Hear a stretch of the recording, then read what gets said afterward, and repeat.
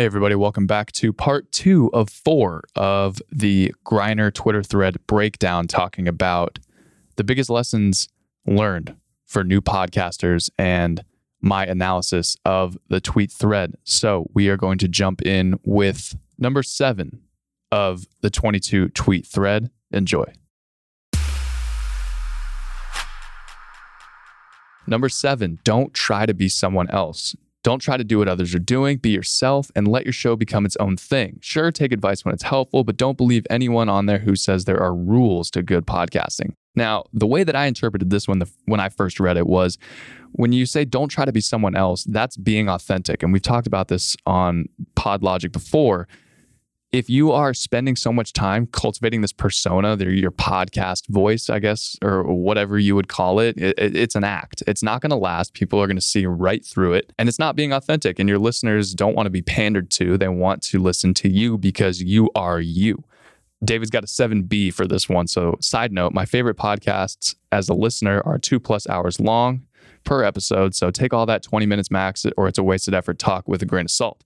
Yes, this is absolutely true. Everyone as a listener is very different. I have people that come to me and say, look, I can't stand anything that's longer than 15 or 20 minutes. So that's what I want my podcast to be like. Hey, that's all fine and dandy. It's your podcast. You need to use the amount of time that you feel is critical to get your message across. And whether that's 15 minutes or whether that's 3.5 hours, you need to stick with that. And you need to understand what your listeners enjoy. If they're not listening through to the entire episode, maybe you go back and you tweak the amount of time you're spending on each episode. But if your podcast takes 2 hours to get through, there are people out there like David, like myself, and I've mentioned this before, who are more than willing and absolutely enjoy sitting through a 2.5-hour podcast because you learn so much in that 2 hours. Number 8, does hardware matter? Yes, but only to an extent. Use a good condenser mic. I've been on the same Blue Yeti since episode 1 and ask for advice from others who've used it. For example, keeping that gain turned way down. Now, this is one of the tweets in the thread that I disagree with. I would recommend that if you are a new podcaster, I would highly, highly recommend, and you know what mic I'm about to put up, the Samson Q2U or that ATR 2100. I can't remember it off the top of my head.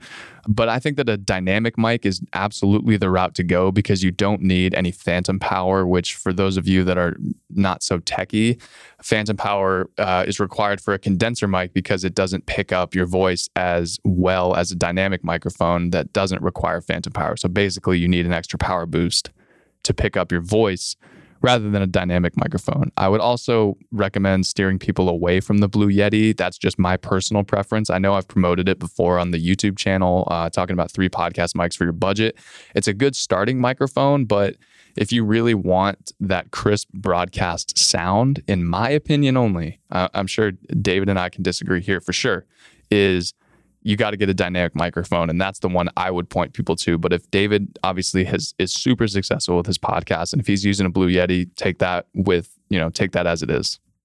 Number 9, wear decent headphones when you record and listen to playback, but don't obsess over the minor background noises or the occasional dog bark or the door slam. It's part of the charm.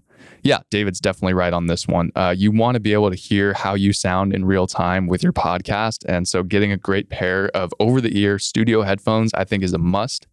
Don't use AirPods because it'll catch that feedback within the microphone. You want to use closed back headphones, which mean they cover your entire ear. They don't just sit in the ear like an earbud.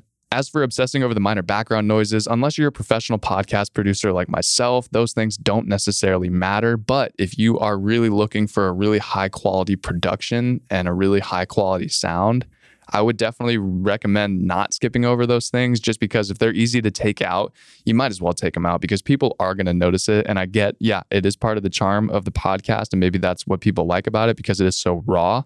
I personally enjoy something that sounds like every host is sitting in a totally sound boothed, like padded head to toe studio. That's my personal preference, and that's what I try to put into all of the projects that I work on. But again, like David said, we're all different podcasters. Everyone has different preferences. So if that's something that you feel adds to the charm of your show, absolutely, don't worry about it. Number 10, now we get to the rules that @Zanger taught me after I had a traumatic experience or two. ATF and AHAB, which stands for always test first and always have a backup. Run test audio and play it back before recording. Same for guests. Have extra cables handy, etc. Yeah, this is absolutely huge because if you're a podcast producer, you host a show, you're going to run into recording mistakes. Things are going to happen. It's unavoidable. But the key is to minimize the risk as much as possible. So always testing the audio. How does it sound for a few seconds? Just a quick test. 1, 2, 3. One of those. Right before you record, test your guest's microphone. Make sure that everyone's okay. Tune up their headphones if they need it, or if your inputs are all correct on whatever DAW you're recording into or your recorder.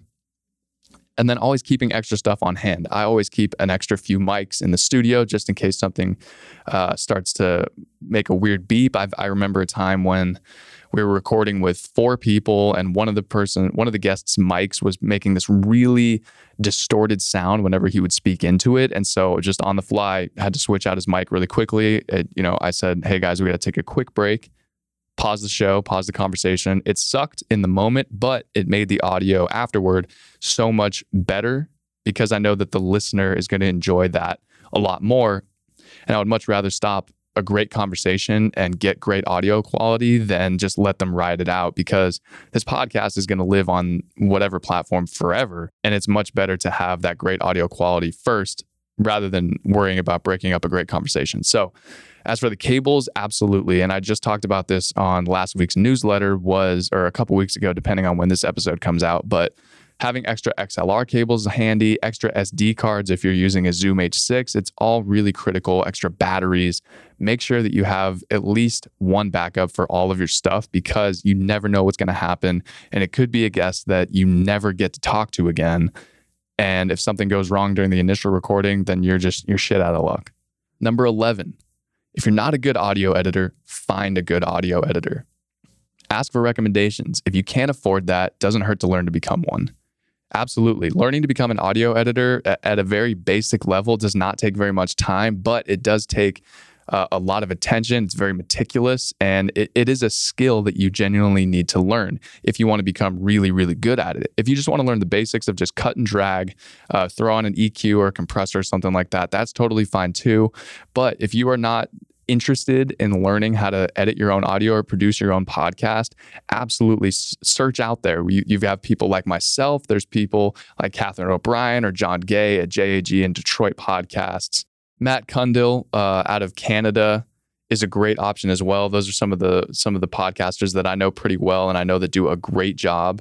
Or you can just search on these freelancing sites like Fiverr or Upwork. But again, we've talked about this when you're outsourcing your audio. That's another great episode of PodLogic. But just to condense that into 1 or 2 sentences, you got to vet these people. You got to figure out, are they actually as good as they are promoting themselves to be? Ask for a portfolio of work.